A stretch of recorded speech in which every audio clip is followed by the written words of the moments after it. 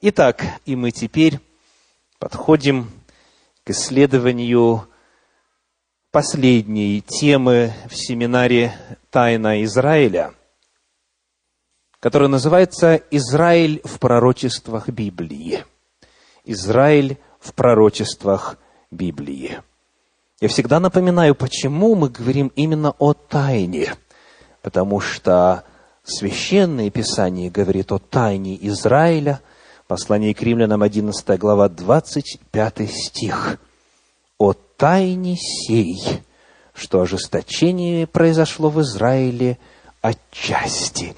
Израиль содержит тайну. Но эта тайна не за 7 печатями. Эта тайна, напротив, очень ярко и хорошо раскрыта в Слове Божьем.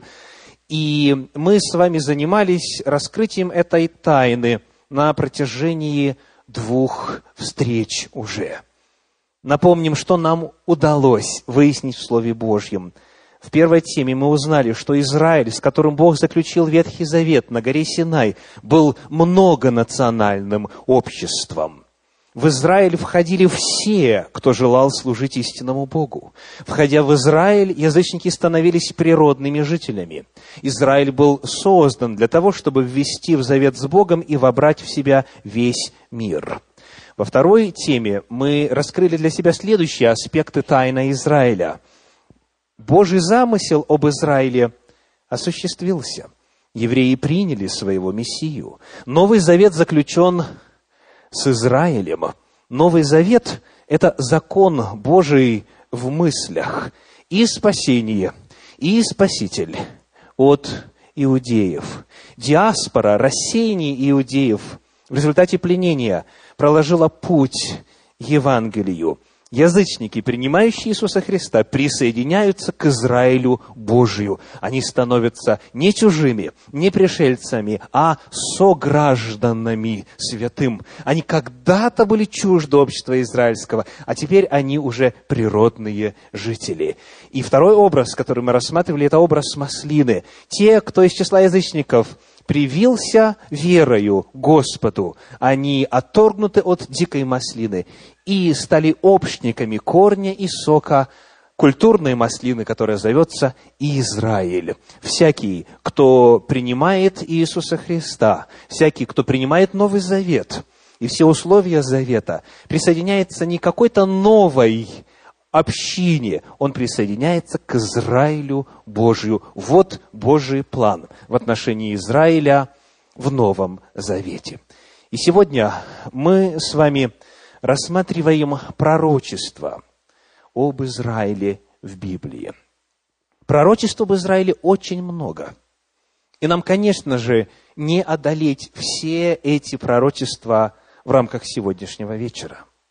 Я потому заранее хочу уточнить, что мы будем рассматривать с вами пророчество о духовной истории Израиля.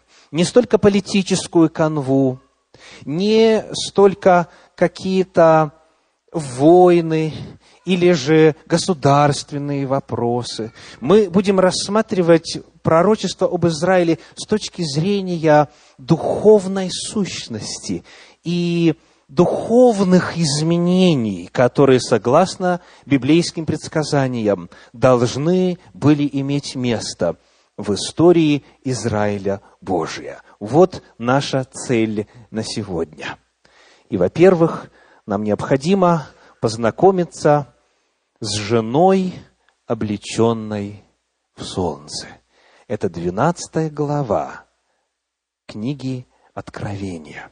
Первый образ, который обязательно нужно понимать, хотя бы в общих чертах, для того, чтобы видеть духовную историю Израиля. В книге Откровения, в 12 главе, мы прочитаем с вами первые несколько стихов. «И явилось на небе великое знамение, жена, облеченная в солнце. Под ногами ее луна, и на главе ее венец из 12 звезд». Что явилось на небе? Знамение. Речь идет не о конкретной буквальной женщине. Это знак, это символ, это пророческий прообраз. И потому мы сразу же должны уйти от истолкования, которое связывал бы эту женщину с какой-то земной конкретной представительницей Евы. Речь идет о каком-то духовном явлении. Потому мы задаем вопрос, где в Библии, в Священном Писании, вот эти образы Солнце, Луна и 12 звезд даны в рамках одного пророческого откровения. Солнце, Луна и 12 звезд. Это книга Бытие, 37 глава, совершенно верно, сон Иосифа. 37 глава, стихи с 9 по 11. Чтобы сократить время, я просто напомню, что он видел, как солнце и луна, и 11 звезд поклоняются ему. 11 представляет его братьев, он же, соответственно, 12. То есть рисуется семья Израиля. Это те, от кого произошли 12 колен Израиля. Потому этот образ безошибочно узнается. Перед нами жена, облеченная в солнце. Это Израиль Божий. Более того, сам по себе образ жены в Священном Писании также в пророческих книгах довольно знаком. Не так ли? Книга Исаии, например, 54 глава, 5 стих. Исаии 54, 5 говорит: «Языком семейных взаимоотношений». 54, 5. «Ибо твой Творец есть супруг твой, Господь Саваоф имя его, и Искупитель твой святый Израилев, Богом всей земли назовется он». Итак, твой Господь, твой Творец есть супруг. Твой, то есть Израилев. Потому образ жены – это образ Израиля. Он очень хорошо и многократно явлен на священных страницах Слова Божия. И потому, когда мы соединяем образ жены вот с этими тремя признаками – солнце, луна и 12 звезд, ответ совершенно точен. Это жена, облеченная в солнце. Это Израиль Божий. Дальше. Следующий символ, который мы находим здесь, в 12 главе книги Откровения, в стихах 2 и 5, это образ младенца. 12 глава, стихи 2 и 5 читаем. «Она, эта жена, имела в чреве и кричала от боли и мук рождения, и родила она младенца мужеского пола, которому надлежит пасти все народы жезлом железным, и восхищено было дитя ее к Богу и престолу его». Кто этот младенец? Кто будет пасти все народы жезлом железным? Это Иисус Христос, совершенно верно, что вы можете найти в 19 главе книги Откровений, в стихах с 11 по 14, где о нем сказано: «Это царь царей и Господь господствующих. Он будет пасти все народы жезлом железным». Итак, в Израиле рождается младенец, Иисус Христос, Иешуа ха-Машиах, рождается обещанный Спаситель. Еще один знак, который есть у нас, это дракон в 12 главе, стихи 3 и 4, и другое знамение, стихи 3 и 4, явилось на небе. Вот большой красный дракон с 7 головами, 10 рогами, и на головах его 7 диадим. Хвост его увлек с неба 3 часть звезд и поверг их на землю. Дракон сей стал пред женою, которой надлежало родить, дабы, когда она родит, пожрать ее младенца. Кто такой дракон? Это дьявол и сатана. 9 стих совершенно определенно об этом говорит, изъясняет еще одно знамение. Итак, соберем все воедино. В Израиле должен родиться Мессия, должен родиться младенец. И сатана, дьявол, заранее, зная о том, что это должно произойти, что Спаситель должен прийти в мир, он с открытой пастью стоит перед женою и готов пожрать этого младенца. Слава Богу, этого не произошло. Иешуа пришел в наш мир, совершил свое служение, отдал себя в качестве заместительной жертвы и, завершив свою миссию, вознесся к Богу и престолу Его. Его миссия была успешной, и дьяволу не удалось помешать Божью плану спасения. И вот теперь, зная вот эти главные аспекты символизма 12 главы, мы с вами можем посмотреть, а что же дальше? В пророчестве этой главы книги Откровения сказано о судьбе этой жены. Что произойдет с Израилем Божьим? И, конечно же, имеется в виду не тот Израиль, который в числе немногих лидеров своих отверг Иисуса Христа. Имеется в виду тот самый Израиль, о котором мы говорили сегодня утром, который в огромном множестве принял своего Мессию, в том числе и многие, и даже сказано, очень многие из священников покорились вере, и многие из начальников уверовали в Него и так далее. Вот этот Израиль, который принял Мессию, он продолжал существовать в истории. Израиль Божий. Тот, который, как и в древности, всегда служил для чего? Чтобы вбирать в себя представителей разных народов, разноплеменных народов, чтобы вбирать в себя всех, кто хочет служить Господу, и таким образом истину о Боге распространить на всяком месте. Что произошло вот с этой церковью Иисуса Христа, теми евреями в этническом отношении, которые в огромном числе приняли своего Мессию и по диаспоре, по вот этим сетям богопоклонения распространили эту весть и по всему языческому, римскому, цивилизованному миру. Апостол Андрей, например, так далеко ушел, что достиг Днепра. Иные апостолы в север Африки, иные в Индию пошли. То есть, куда только можно было дойти тогда, через Израиль Господь, благодаря апостолам своим, донес весть о спасении. Что должно было дальше произойти с женой, облеченной в солнце? Давайте посмотрим. Но прежде хочу предложить вам комментарий одного из протестантских богословов, который написал книгу «Откровение Иоанна Богослова» на 121 странице. Ее можно найти в любом христианском книжном магазине. Пишет об этом эпизоде следующее.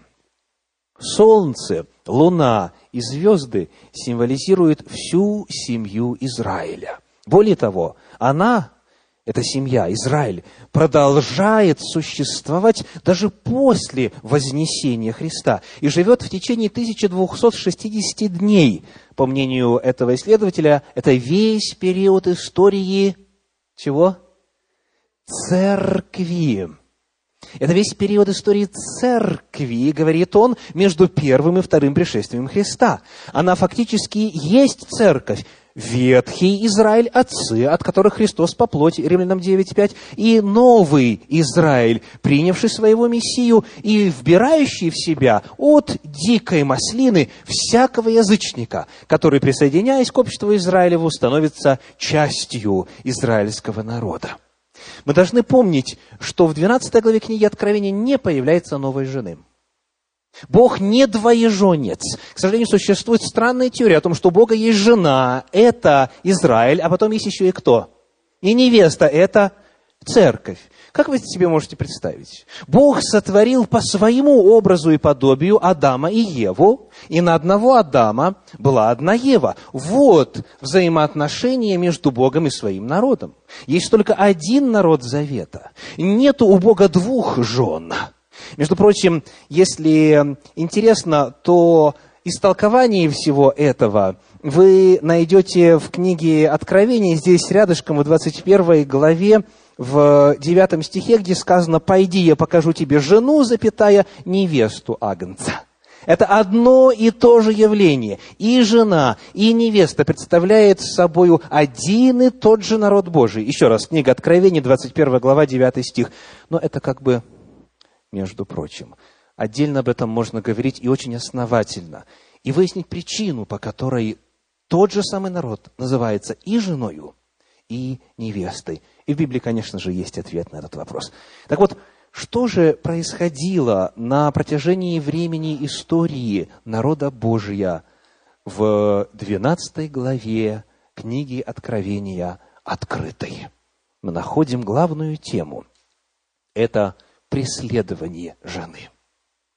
Читаем в 12 главе книги Откровения, стихи 6 и с 13 по 17. «А жена убежала в пустыню, где приготовлено было для нее место от Бога, чтобы питали ее там 1260 дней». С 13 по 17. «Когда же дракон увидел, что повержен на землю, что низвержен на землю, начал преследовать жену, которая родила младенца мужеского пола. И даны были жене 2 крыла большого орла, чтобы она летела в пустыню в свое место от лица змея, и там питалась в продолжении времени, времен и полвремени. И пустил змей из пасти своей вслед жены воду, как реку, дабы увлечь ее рекою, но земля помогла жене, и разверзла земля уста свои, и поглотила реку, которую пустил дракон из пасти своей. И рассвирепел дракон на жену, и пошел, чтобы вступить в брань с прочими от семени ее, сохраняющими заповеди Божии и имеющими свидетельство Иисуса Христа». Вот главные пророчества о духовной судьбе Израиля. Скажите, когда начались преследования, согласно прочитанным отрывкам? Когда начались преследования жены истинного Израиля Божия? Сказано, когда дракон увидел, что он низвержен на землю. Теперь вопрос, когда это произошло, согласно тексту? Когда он был низвержен, мы читаем с вами в 12 главе, стихи 10 и 11. «И услышал я громкий голос, говорящий на небе: ныне настало спасение и сила, и царство Бога нашего, и власть Христа Его, потому что низвержен клеветник братьев наших, клеветавший на них пред Богом нашим день и ночь». Как и когда? Они победили его кровью агнца и словом свидетельства своего, и не возлюбили души своей даже до смерти. Когда был низвержен дьявол на землю, так что уже возврата нет, и что он знает, что ему немного осталось времени? Когда, согласно тексту? После пролития крови агнца. Они победили его кровью агнца. Когда главное событие мировой истории имело место, когда жертва агнца Божия Иисуса Христа была принесена, вот это стало водоразделом. Это стало началом обратного отсчета времени для дьявола. И потому преследования начались когда? Сразу же еще в 1 веке, когда дракон увидел, что он низвержен на землю, низвержен кровью агнца, и свидетельством об этом, которое провозглашали апостолы и все христиане 1 века, принадлежавшие к дому Израиля. Когда это произошло, он тогда начал преследовать жену.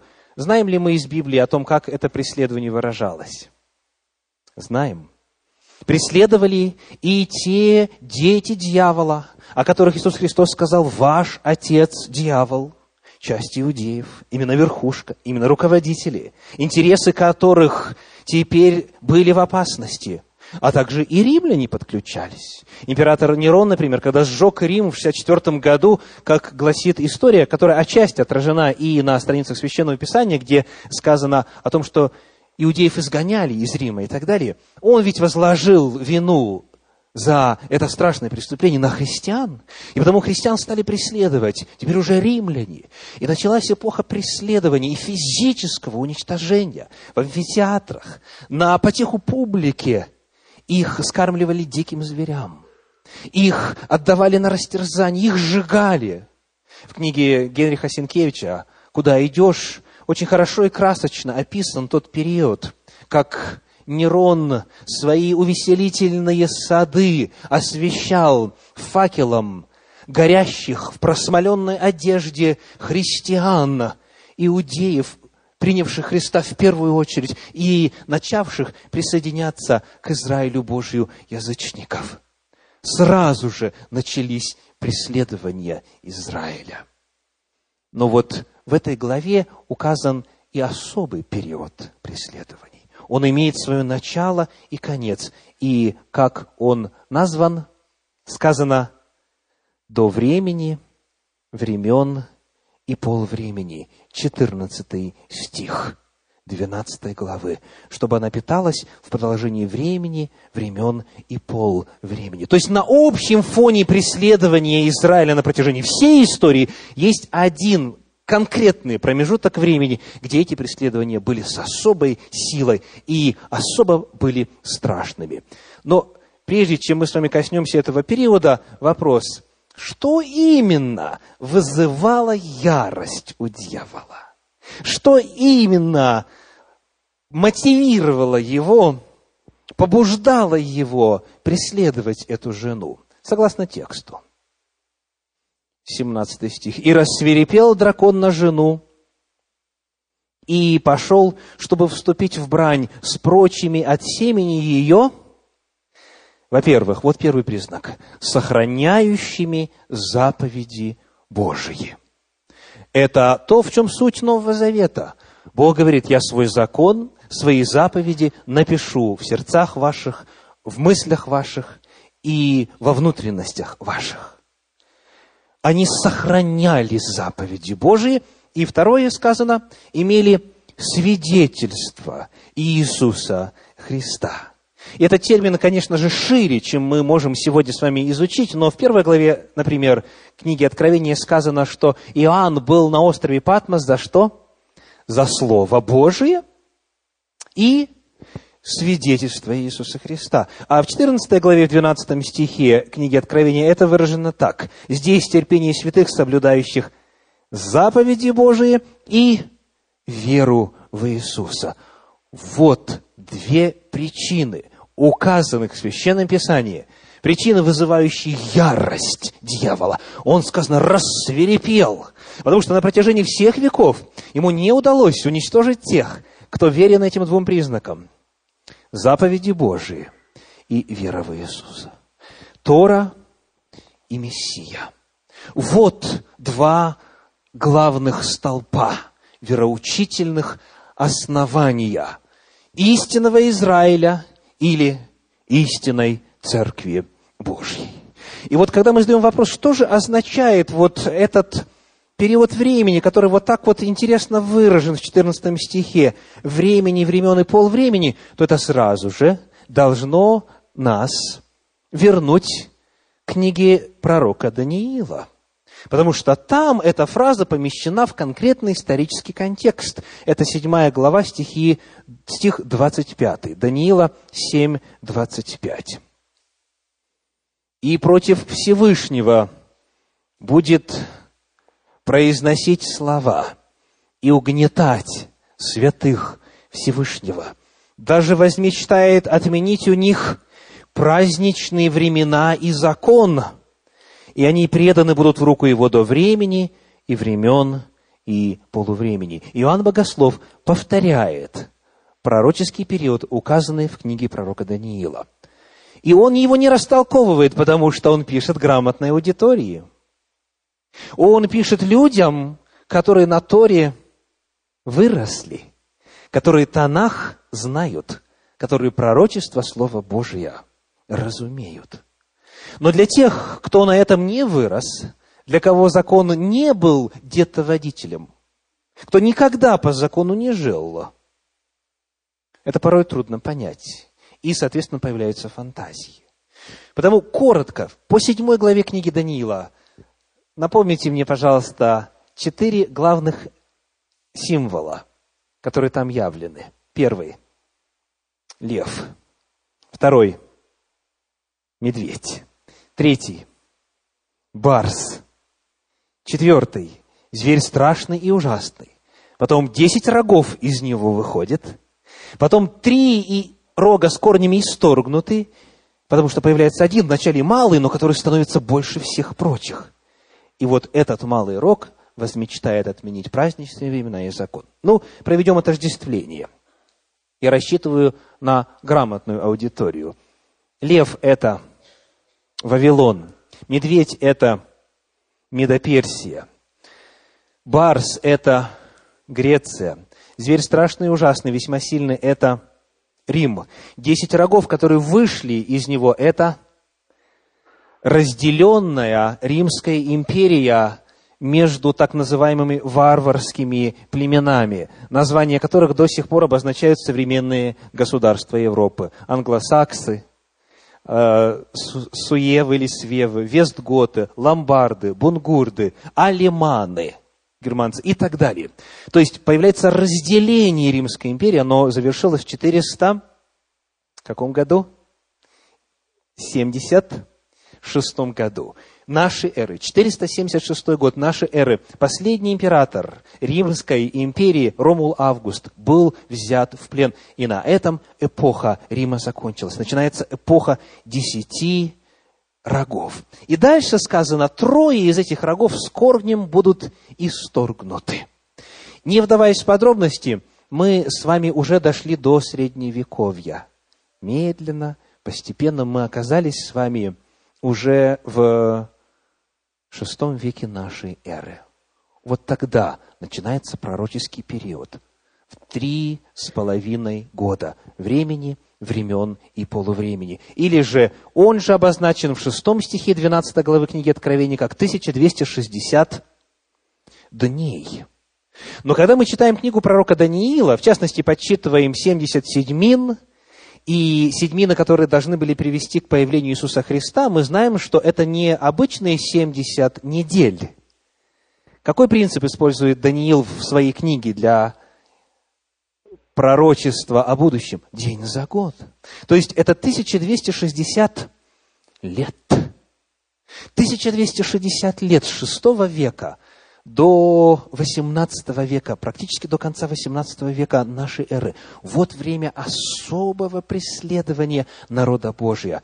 И если у нас будет время, когда-нибудь мы могли бы подробнее и основательнее изучить, что именно там происходило. И, конечно же, эти лекции и проповеди вы можете найти и прослушать на веб-сайте Центра Духовного Просвещения. Адрес в интернете www.russiancenters, S в конце, множественное число, русские центры, russiancenters.com или также torastudycenter.com. Но сегодня нам важно увидеть преемственность между Даниилом и Иоанном. Он предсказывает особое время преследований. И эти преследования, к сожалению, имели место. Но дьяволу не удалось уничтожить праздничные времена и закон. Ему не удалось уничтожить тех, кто соблюдает заповеди Божии и имеет веру в Иисуса. Всегда, во всякую историческую эпоху были люди, был истинный Израиль Божий, который соответствовал этим 2 признакам. Итак, мы подошли с вами к очень важной секции в нашем исследовании. Мы рассмотрели одну жену. Жена, облеченная в солнце, это Израиль Божий. От 1 века до конца истории Земли, явленный в 12 главе книги Откровения. Это жена, облеченная в солнце. Это одна жена, это Израиль. Но, к сожалению, Слово Божье предсказывает и появление другой жены. Кто помнит, где она описана? В 17 главе книги Откровения. Это жена-блудница. Читаем первые 6 стихов. Откровение, 17 глава, первые 6 стихов. «И пришел один из 7 ангелов, имеющих 7 чаш, и, говоря со мной, сказал мне: подойди, я покажу тебе суд над великую блудницею, сидящую на водах многих. С нею блудодействовали цари земные, и вином ее блудодеяния упивались живущие на земле. И повел меня в духе в пустыню, и я увидел жену, сидящую на звере багряном, преисполненном именами богохульными, 7 головами и 10 рогами. И жена облечена была в парфиру и багряницу, украшена золотом, драгоценными камнями и жемчугом, и держала золотую чашу в руке своей, наполненную мерзостями и нечистотою блудодейства ее. И на челе ее написано имя тайна. Вавилон великий, мать блудницам и мерзостям земным. Я видел, что жена упоена была кровью святых и кровью свидетелей Иисусовых, и, видя ее, дивился удивлением великим». Вот второй образ, вот второй символ. Еще одна жена. Зададим вопрос, что в Священном Писании, в пророческом символизме означает жена, которая стала блудницей, жена, которая изменила своему мужу. Книга пророка Иеремии, 3 глава, стихи 20 и 21. Бог говорит об Израиле: «Но поистине, как жена вероломна изменяет мужу своему, так и вы, дом Израилев». В те мгновения, в те периоды истории, когда Израиль отступал от Бога, когда он отказывался от его законов, когда он начинал жить по-язычески, Бог жену называл как? Блудница. Он называл ее отступница. И ярче всего это описано в книге какого малого пророка? Осия. Это книга о милосердной Божьей любви. «Много блудодействует народ мой». И пророк Осия на своей личной жизни, в своей собственной судьбе испытал Божьи чувства по отношению к тому, кого любишь, а тот блудодействует. Блудница – это тоже хорошо утвержденный пророческий образ. Это народ Божий, впадающий в отступление. Народ Божий, который становится по своей природе, по своему вероучению языческим. У Осии сказано: «любит виноградные лепешки чужих богов». Вот еще один образ. И это вроде бы тоже жена. И по внешнему виду она похожа, или, по крайней мере, позиционирует себя так, как будто она жена Божья. Помните ли вы, где мы в последний раз видели жену, облеченную в солнце? В каком месте? В пустыне. В 12 главе сказано: жена убежала в пустыню. Где находится жена-блудница? В пустыне. Сказано: пришел один из 7 ангелов, имеющих 7 чаш, и, говоря со мною, сказал мне: подойди, я покажу тебе суд над великую блудницею. И 3 стих: и повел меня в духе куда? В пустыню. Он повел его в то же самое место, где Иоанн в последний раз видел истинную жену. Но он обнаруживает удивительные метаморфозы, удивительные изменения, которые произошли в той жене, которую он видел в пустыне. Если жена, облеченная в солнце, убегала от существа красного цвета с 10 рогами и 7 головами, то это восседает. И более того, он, сказано, дивился удивлением великим, потому что увидел, что эта жена напоена кровью святых и свидетелей Иисусовых. Вот эта вторая жена, она преследует и убивает представителей первой жены. И потому он не может понять, как это могло случиться. Как та, которая есть истинная Церковь Божья, истинный Израиль Божий, соблюдающий заповеди Божьи и веру в Иисуса, как она могла превратиться в нечто совершенно прямо противоположное, между тем по-прежнему являясь внешне женою. Давайте посмотрим, что еще из этого символизма указано в Священном Писании, когда нам рисуют эту блудницу. Сказано, что она сидит на водах многих. Этот символ объясняется в 17 главе, в 15 стихе сказано: «Воды, которые ты видел, на которых сидит блудница, суть люди и народы, племена и языки». То есть эта система распространена где? Везде, повсюду, по всей земле. Она себя закрепила. Она везде есть. Она везде присутствует. Дальше. Когда мы смотрим на ее одежды, она была облечена в парфиру и багряницу, украшена золотом, драгоценными камнями и жемчугом. И, к сожалению, когда мы читаем это Писание, оно нам не звучит так, как должно бы звучать. Дело в том, что, как вы знаете, книга Откровения написана на каком языке? На греческом языке, так? А, соответственно, Тора и весь Танах, за исключением нескольких глав, на древнееврейском языке. И потому для того, чтобы видеть соответствие терминов, богословы часто обращаются к Септуагинте. Септуагинта – это перевод Библии, который был изготовлен в III веке до нашей эры. Перевод Библии, Танаха, с древнееврейского на греческий язык. И у нас есть возможность увидеть, какие термины апостольских писаний соответствуют терминам древнееврейского языка. Так вот, здесь в подлиннике используются те же самые слова, которые, хотя и переведены в синодальном переводе чуть-чуть по-другому, но, что касается оригинала, тождественны словам, использующимся для описания никого иного, а первосвященника. Все цвета и материалы, которые описывают одеяние первосвященника, и камни драгоценные, которые были у него на груди. И все, что здесь описано, только лишь в 2 местах Слово Божье еще встречается. Во-первых, в книге «Исход», где описывается изготовление одежды первосвященника, в 28 главе и далее, и затем в 28 главе книги пророка Иезекииля, где описывается помазанный Херувим. Но это отдельная тема. Иоанн пишет нам библейским языком.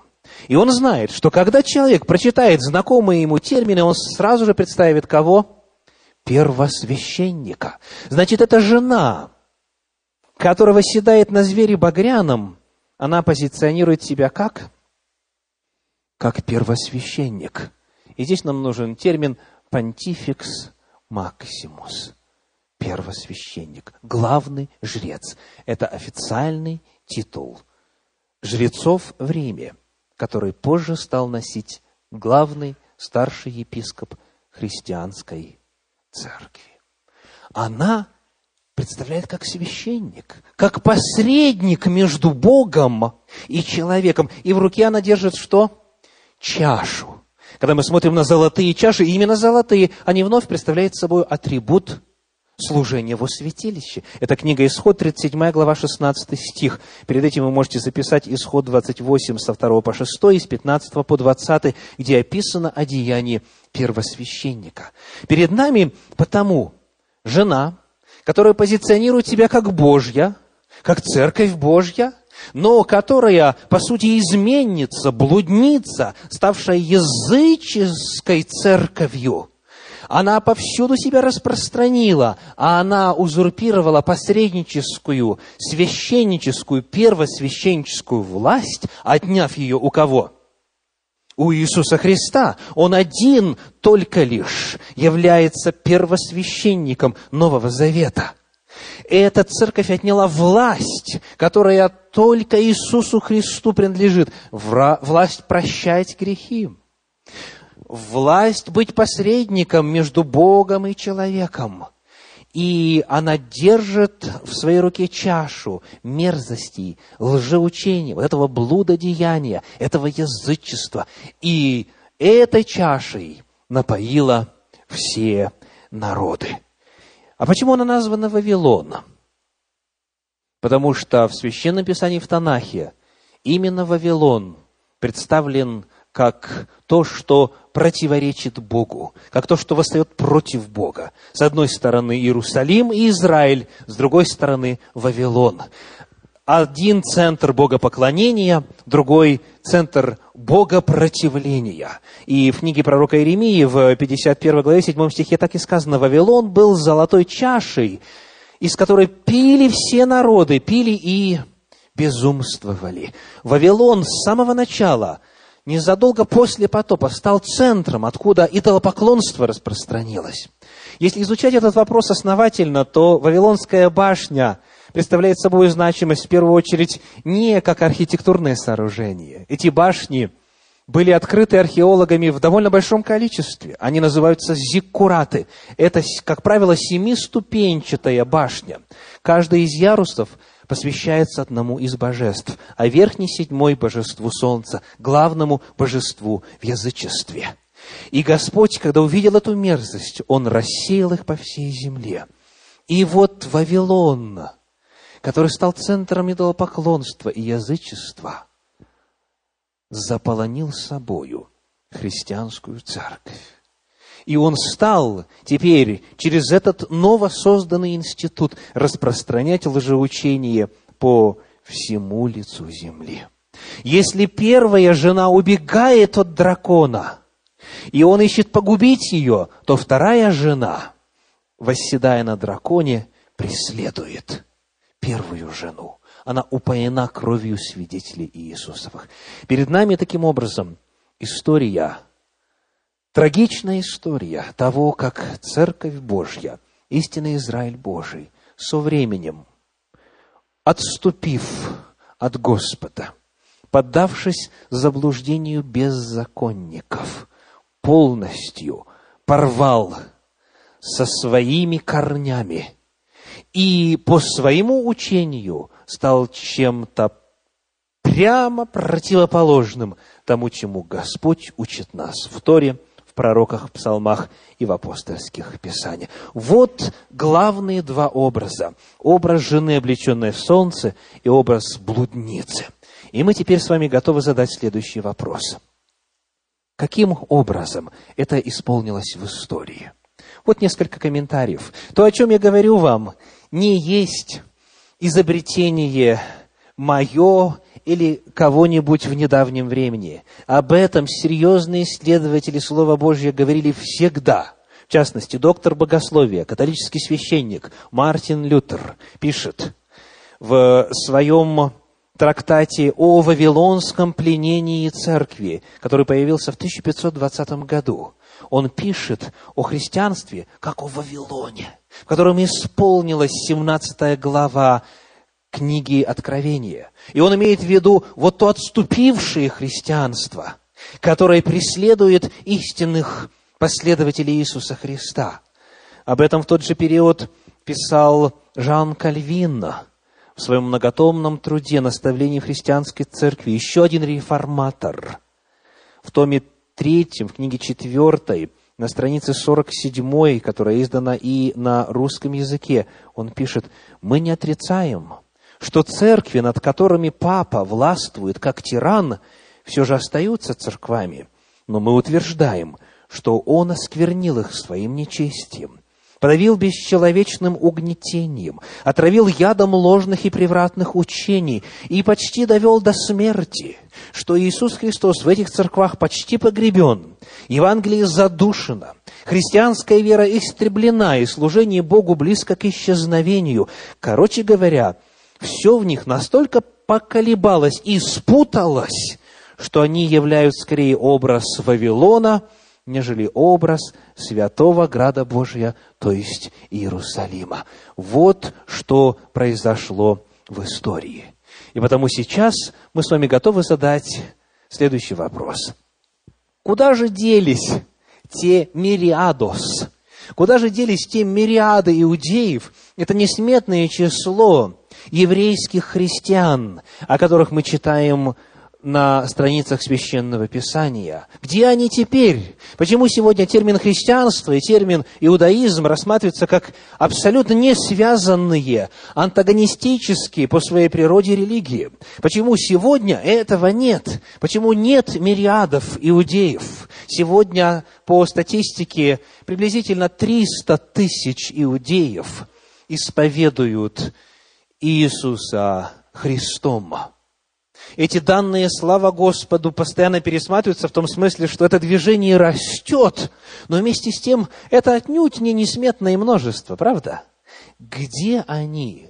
Куда они делись? Как вот та Церковь Божия, этот истинный Израиль Божий, превратился в нечто, что прямо по природе и вероучению противоположно истине Божьей? Вот какой ответ дает история. Я процитирую вам несколько документов истории, в первую очередь, 2, 3 и далее 4 века в истории христианства, которые красноречиво свидетельствуют о том, что же произошло. Я цитирую из документа, который написан Игнатием Антиохийским, из его послания к магнезийцам. Когда мы будем цитировать, я прошу вас, тех в особенности, кто был на первой и второй лекции, вспоминайте, что Бог на самом деле в Библии говорит на эту тему. Итак, вот каким стало учение церкви. В 8 главе этого послания мы читаем: «Ибо если мы доселе еще живем по закону иудейскому, то через это открыто признаемся, что мы не получили благодати». А что говорит Писание? Итак, закон противен обетованиям Божьим? Никак. Мы уничтожаем закон верою? Никак. Священное Писание говорит о том, что уверовавшие в Иисуса Христа были ревнителями закона. Нет никакого противоречия между благодатью и законом. В Библии этого противоречия нет. Есть противоречие между благодатью и законничеством, но не между благодатью и законом. Разница, если коротко, очень простая. Любая конгрегация может принять любые законы. И если там проповедуется, что спасется тот, кто соблюдает вот эти предписания, это есть законничество. А соблюдение закона по своей природе нечто совершенно иное. Законничество и соблюдение закона – это разные понятия.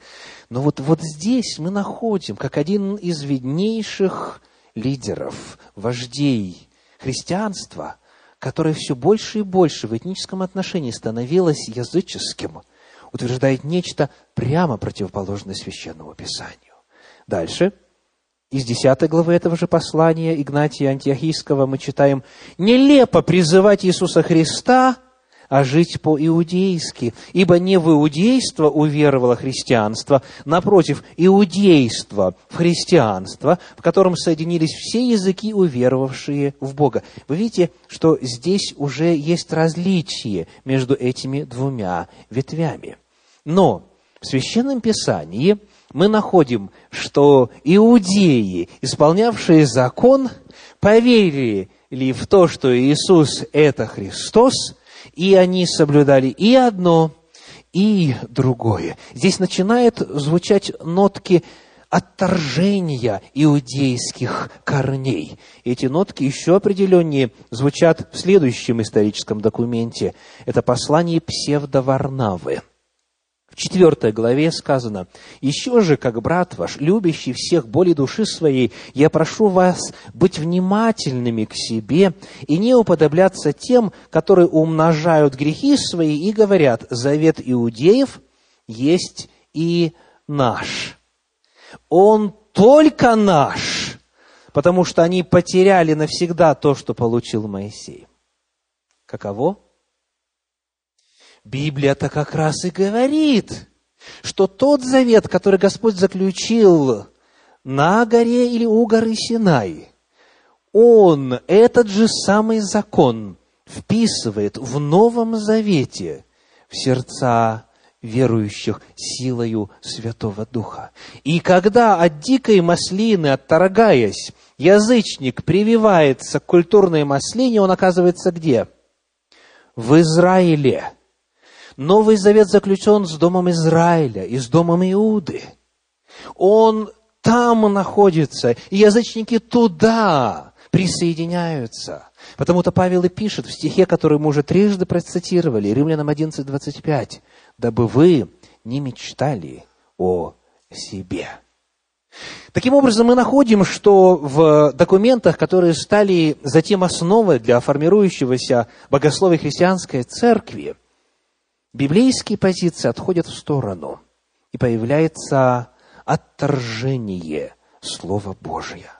В книге Евсевия Кесарийского «Жизнь Константина» он рассказывает, этот христианский историк, который жил в IV веке нашей эры, он рассказывает об истории христианства, и в том числе цитирует послание Константина к церквам. о Никейском соборе. Собор имел место в 325 году нашей эры, Первый Вселенский собор христианской церкви. Если у вас будет возможность приобрести или даже бесплатно найти в интернете книгу Евсевия Кесарийского «История христианской церкви», непременно сделайте это. Это ценный сборник исторических документов II, III, IV века, где показывается, как именно церковь жила, и какие споры происходили, и как медленно, постепенно Церковь Божья уходила от библейских основ. Ну, вот цитируя послание Константина, по итогам решения Никейского собора мы читаем: «Прежде всего, показалось неприличным праздновать этот святейший праздник». Речь идет о празднике Пейсах, о Пасхе.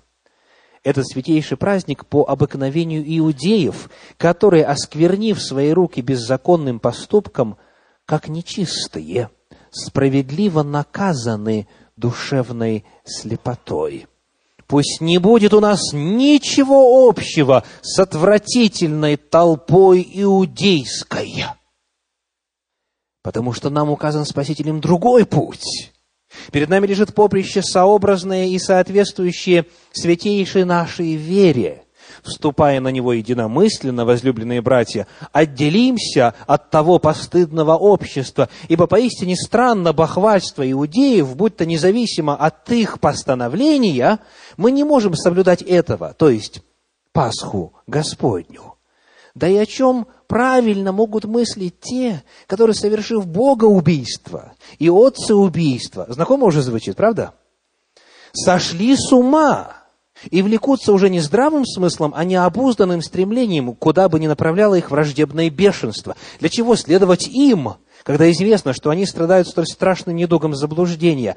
А если сказанного недостаточно, то ваше благоразумие, он пишет епископам, само должно всячески заботиться и желать, чтобы чистые ваши души ни в чем не сообщались с обычаями людей самых негодных. Он пишет о евреях.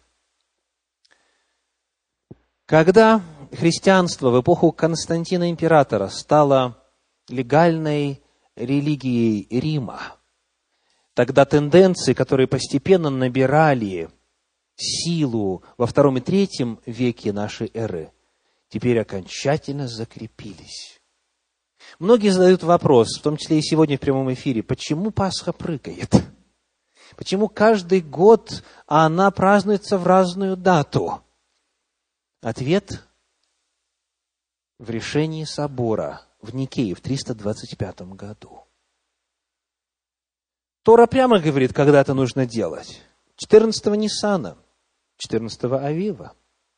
И в книге Евсевия Кесарийского «История христианской церкви» приводятся документы епископов Малой Асии, которые лично знали апостола Иоанна и его учеников, которые подписали документ, свидетельствующий о том, что они вот уже много времени продолжают праздновать Пасху, как установлено в Торе, 14-го Ниссана, на какой бы день недели она ни приходила. А вот епископ римский Виктор, например, он был иной точки зрения. Он предлагал другой путь, и в конечном итоге язычество возобладало. Сегодня Пасха, согласно решению, принятому тогда, которое несколько редактировалось в католической церкви по-своему, в православной церкви по-своему, решение было принято такое.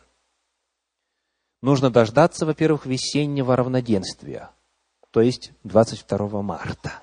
Раньше 22 марта Пасхи никогда не бывает в христианстве. Потом мы ждем первого полнолуния после весеннего равноденствия, и потом ждем первого воскресенья, первого дня недели, после этого полнолуния, после весеннего равноденствия. Скажите, в каком месте Священного Писания указан такой способ подсчета? Это язычество. Именно так древние язычники подсчитывали время празднования богов и богинь солнца, богинь плодородия и любви. И это кощунство дошло до того, что сегодня в английском языке даже название праздника осталось языческим. Как Пасха по-английски? Easter. Иштар. Даже название осталось языческое. Иштар или Астарта – это известная богиня плодородия и любви. Отсюда у нас крашеные яйца, знак плодородия, отсюда кролики, размножающиеся с бешеной скоростью, и иные атрибуты язычества. Вот что произошло в христианстве. Вот каким вином блудодеяния. А мы привели всего лишь маленький пример. Вот чем были напоены все народы. Вот каким образом произошло то, что когда мы смотрим на современное христианство, мы не видим там этих несметных мириадов иудеев. Когда церковь стала принимать такие законы, которые были вопреки Торе, как в ней могли оставаться иудеи? Как в ней могли оставаться те, кто продолжал сохранять заповеди Божии и веру в Иисуса? Вот что говорят исследователи, вот что говорят комментаторы о том, что же имело место в истории. Юлий Исаак, еврейский историк, пишет: «Отвержение иудеями Христа было вызвано отвержением христианами закона». Проблема не в Мессии. В иудаизме можно верить в Мессию по своему выбору. Несколько примеров. Бар-Кохба, его раби Акива, ведущий раввин II века, объявил Машиахом. Он помогал ему взбираться на коня, он прислуживал ему. И Бар-Кохба, тот, в результате движения военного, которого многие тысячи иудеев погибли, был объявлен Мессией. Прошло время, я сейчас только буквально 2 имени еще назову. Баал Шем Тов был объявлен Мессией. Сегодня есть последователи Любавического ребе, которые считают, что Мессия был и почил, и могила его почитается в Нью-Йорке. И в его трудах доселе можно найти ответы, как верят представители этого направления в иудаизме, ответы на сегодняшние вопросы. Достаточно помолиться и открыть один из сборников его трудов, и вы живой голос Мессии слышите. То есть в Мессии, в иудаизме никогда не была проблема. Можно быть иудеем и верить вот в этого Мессию, а другой может верить в другого Мессию. И это не конфликт, это не повод для изгнания. Повод для изгнания – это отступление от закона. И с точки зрения еврейского истории, отвержение иудеями Христа было вызвано отвержением христианами закона. А Марвин Уилсон, христианский богослов, со своей стороны пишет: переход к богослужению воскресения сделал чрезвычайно сложным, если не практически невозможным для иудея уделять хоть сколько-нибудь серьезное внимание учению христиан. Те, кто оставались верными заповедям Божьим и вере в Иисуса, они не могли почитать иной день святым, потому что это было отвержением закона, а закон вечен. Далее, еще одно очень важное мнение. Исследователь Джеймс Паркс пишет: иудео-христиане исключались из церквей с преобладающим языческим населением не за ущербную христологию, не за то, что они во Христе не видели Мессию, но за то, что они продолжали соблюдать закон. И фактически чуть позже на Ладикийском соборе, в этом же IV веке, несколько десятилетий спустя после собора в 325 году, было принято решение о том, что кто будет соблюдать шаббат, да будет предан анафеме. Как иудеи могли остаться в такой церкви? Абсолютно никак. Причина, по которой, исторически говоря, иудеи были изгнаны из церквей, либо уходили сами в результате отступления, заключается в отвержении христианами закона. Чего же нам ожидать в будущем? Есть ли надежда? Когда мы смотрим на духовную историю Израиля, какой эта духовная история будет в ближайшее время? Какой она является уже сейчас, сегодня? Чего нам ожидать завтра? Чего нам ожидать в будущем? Есть пророчество. В послании к римлянам в 11 главе, в стихах 25 и 26 написано. Римлянам 11 глава, стихи 25 и 26. «Ибо не хочу оставить вас, братья, в неведении о тайне сей, чтобы вы не мечтали о себе, что ожесточение произошло в Израиле отчасти, до времени, пока войдет полное число язычников, и так весь Израиль спасется. Давайте удостоверимся, дорогие, что мы читаем и принимаем Слово Божье, как оно написано. К великому сожалению, многие читают этот стих следующим образом. «Ожесточение произошло в Израиле отчасти, до времени, пока войдет полное число язычников», 25 стих, «и тогда весь Израиль спасется». Приходилось ли вам слышать такую интерпретацию? Именно так широко этот вопрос и понимается. То есть, когда Бог спасет последнего язычника, тогда откроется спасение Израилю. Так все-таки так весь Израиль спасется или тогда весь Израиль спасется? Что говорит Писание? Разница здесь очень существенная. Синодальный перевод совершенно верно переводит. «Итак», то есть таким образом, таким путем весь Израиль спасется. В подлиннике же используется греческое слово «хутос». «In this way», этим путем, таким образом Израиль спасется. Каким же образом? Что перед этим описано? Павел говорит, апостол, о том, как спасется весь Израиль. Контекст – это стихи 16 по 24. Апостол говорит, «Некоторые из природных ветвей неверием отломились, но Бог силен, что сделать? Опять привить их». И он говорит, сии природные, что сделают? Привьются. Он говорит о том, что те иудеи, которые не приняли в Иисусе из Назарета обетованного Мессию, они могут привиться назад, чем? Верою. Верою, приняв Его. То есть закон они продолжают хранить. Но им необходимо второе основание веры. Иисус Христос, без которого нет спасения. Он говорит о том, что будет возврат. Что же будет возврат их, как не жизнь из мертвых? То есть в 11 главе послания к римлянам пророчество о том, что будет оживление интереса к Иисусу Христу среди Израиля по плоти. И слава Господу, Он дал нам дожить до сих времен. Слава Господу, сегодня этот интерес и вот это мессианское движение в иудаизме все больше и больше набирает силу.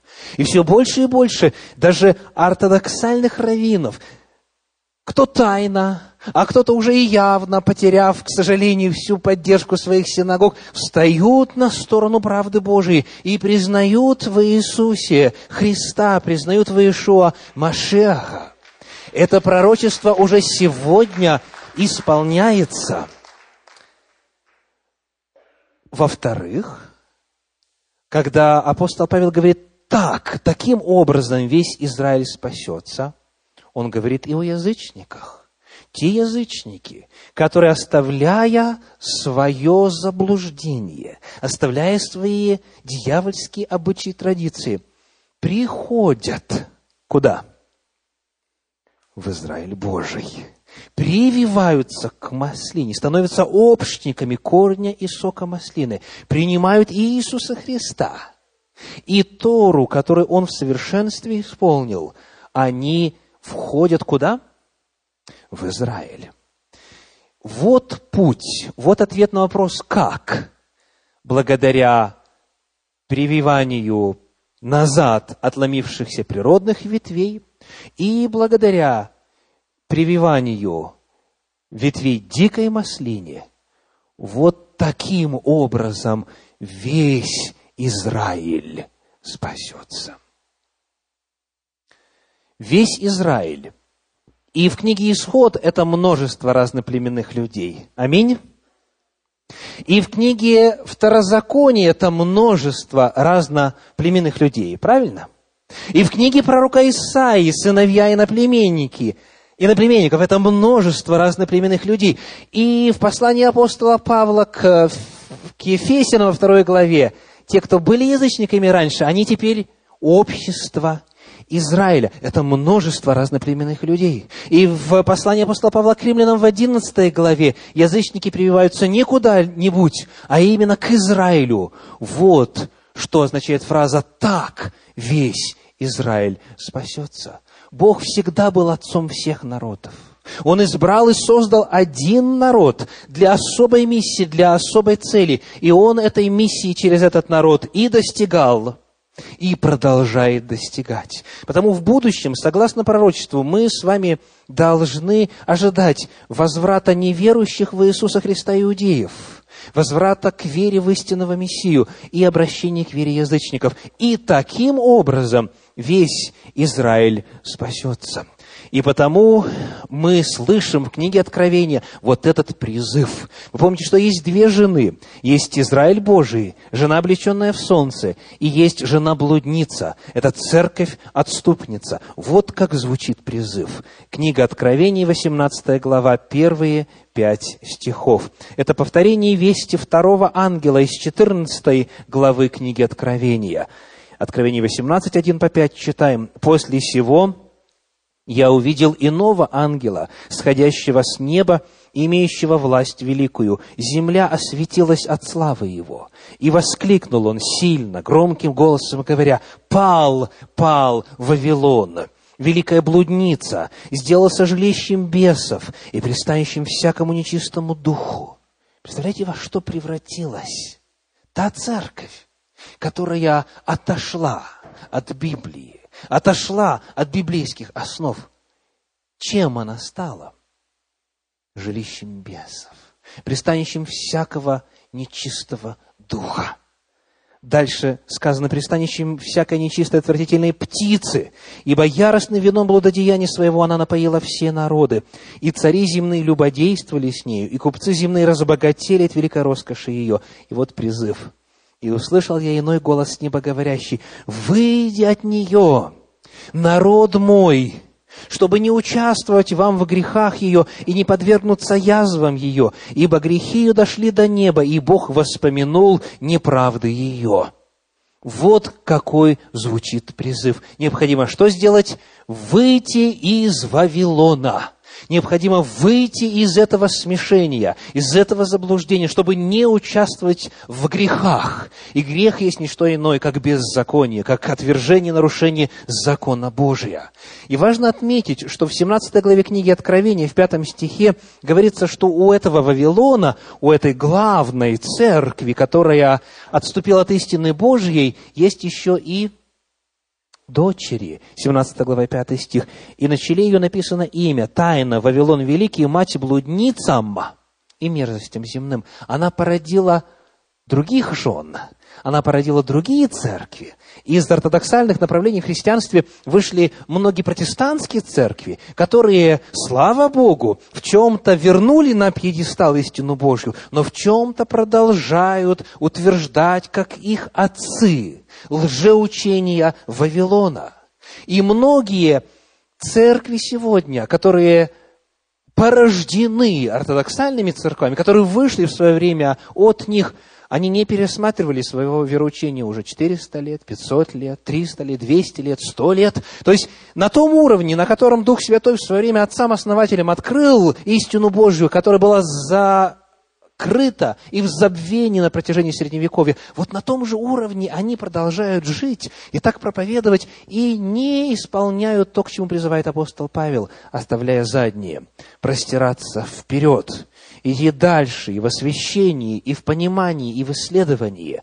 И потому, когда звучит призыв выйти из Вавилона, звучит призыв выйти из всего, что представляет собой традицию, язычество, лжеучение и искаженное понимание и Торы, и Евангелия, для того, чтобы не участвовать в грехах.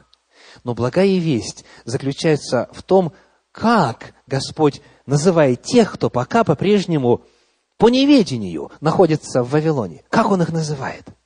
Народ мой. это Божья любовь звучит. «Выйди от нее, народ мой». Несмотря на то, что многие люди, искренние сердца, находятся в заблуждении по неведению, Господь их называет своим народом. Если человек сознательно не нарушал волю Божью, если его так научили, если он так по традиции верит, если он не открыл для себя истину Божию, если он не противился Богу, значит, он кто? Народ Божий. Но Господь ожидает, что мы, оставляя времена неведения, пользуясь великими преимуществами, предсказанными в пророчестве, о том, что соблюдающие заповеди Божьи и имеющие веру в Иисуса Христа будут единым народом, чтобы мы, пользуясь этим преимуществом, делали выбор в пользу Бога. Хватит жить обманом. Нужно выяснить, почему я верю именно так, а не по-другому. Откуда у меня убежденность, что церковь, к которой я принадлежу, на самом деле истинная, апостольская? Неужели мне просто так вот крупно повезло, что та деноминация, в которой я родился, она и есть истинная церковь? Необходимо исследовать, необходимо подвергнуть анализу, необходимо задать вопрос, есть ли основание тому, во что я верю.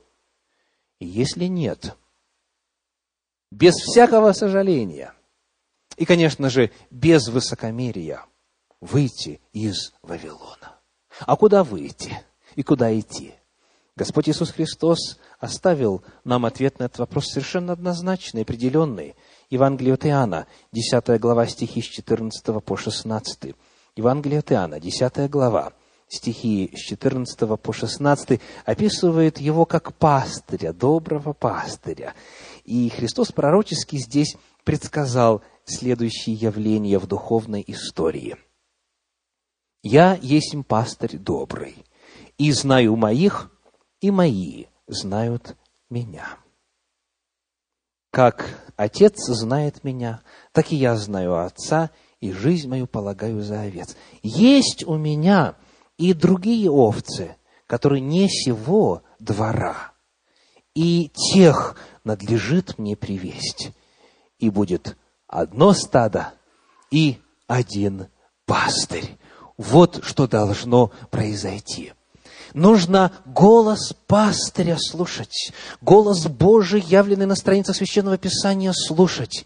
И этот народ, который назывался Израилем, который был Израилем, и который и есть сегодня Израиль Божий, не просто этнический Израиль, не просто по имени Израиль, а именно тот, который соответствует этим двум важным признакам, сохраняют заповеди Божьи и веру в Иисуса. Вот куда Иисус Христос зовет. Вот туда нужно идти. Необходимо выйти из Вавилона, оставить эту жену-блудницу и войти в число жены, облеченной в солнце. Нужно выйти из Вавилона и прийти куда? В Израиль. В Израиль Божий. Тот, который соответствует двум указанным признакам. Вот Божий голос.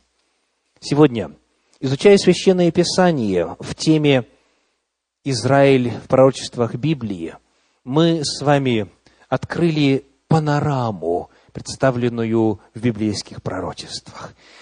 И как мы делали и во время первой и второй встречи, я сегодня приглашаю каждого из вас откликнуться на истину Божию и принять для себя те выводы, которые сформулированы на основании только что изученного материала. Вот они. Есть две тайны. Тайна Израиля и тайна Вавилона. Тайна благочестия и тайна беззакония. Две тайны. Израиль Божий – это те, кто соблюдает заповеди Божии и веру в Иисуса. У Бога есть Его дети и в церквах, отступницах. У Него есть дети и в Вавилоне, и Он их с любовью зовет. Чтобы не погибнуть, необходимо выйти из Вавилона и присоединиться к Израилю Божию. Если эти тезисы нашли отклик в вашем сердце, Если вы на протяжении этого исследования Слова Божия чувствовали нежное влияние и воздействие Духа Святого, и вы понимаете, что Бог именно так говорит, я приглашаю вас исповедать и провозгласить эти выводы в качестве своего личного заявления о вашей позиции. И затем во время моей молитвы я приглашу поднять руки тех, кто желает откликнуться на призыв выйти из Вавилона. Я хочу пригласить поднять руки пред лицем Господним в качестве знака пред ангелами Божиими о том, что вы не желаете быть в Вавилоне, а желаете быть в Израиле, что вы не желаете погибнуть, но желаете спастись. Поднимемся пред лицем Господним.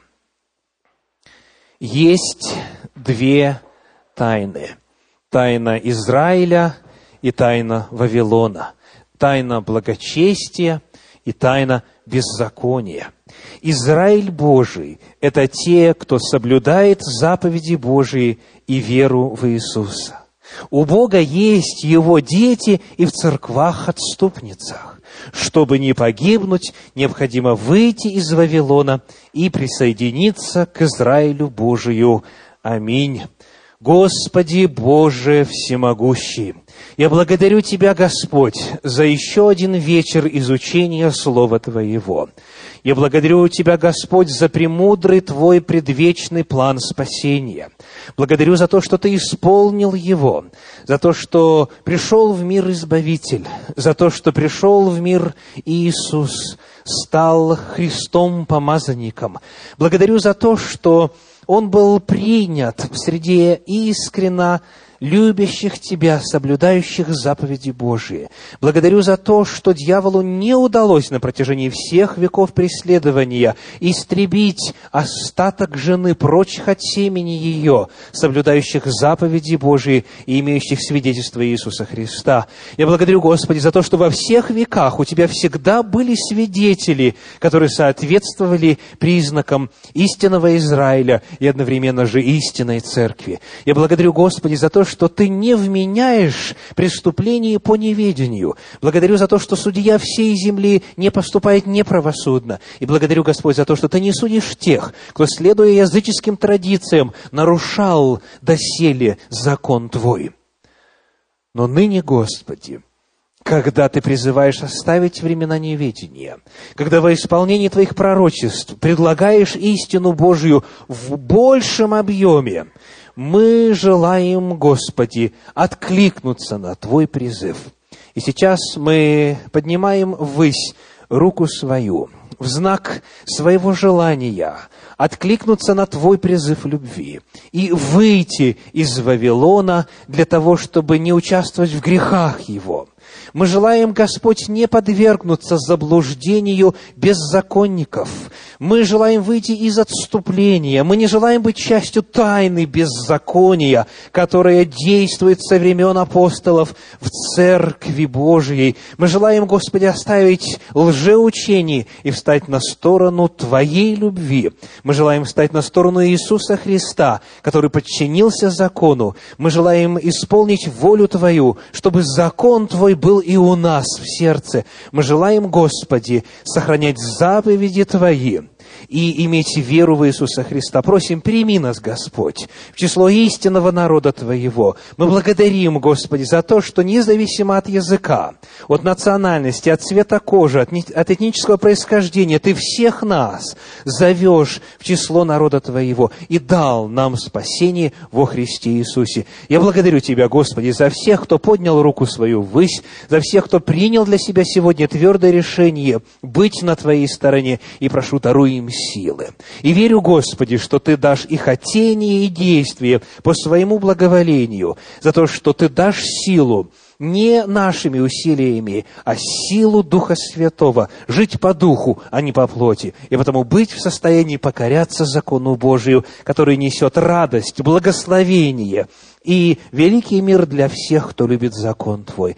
Благослови всех нас, Господь, и яви свое присутствие в жизни нашей, и в собрании здешнем, а также дай, Господь, этой радостной вестью, этим чудным планом Твоим, поделиться со многими, кто обманут, кто ждет этого и желает быть с тобою во имя Иисуса Христа.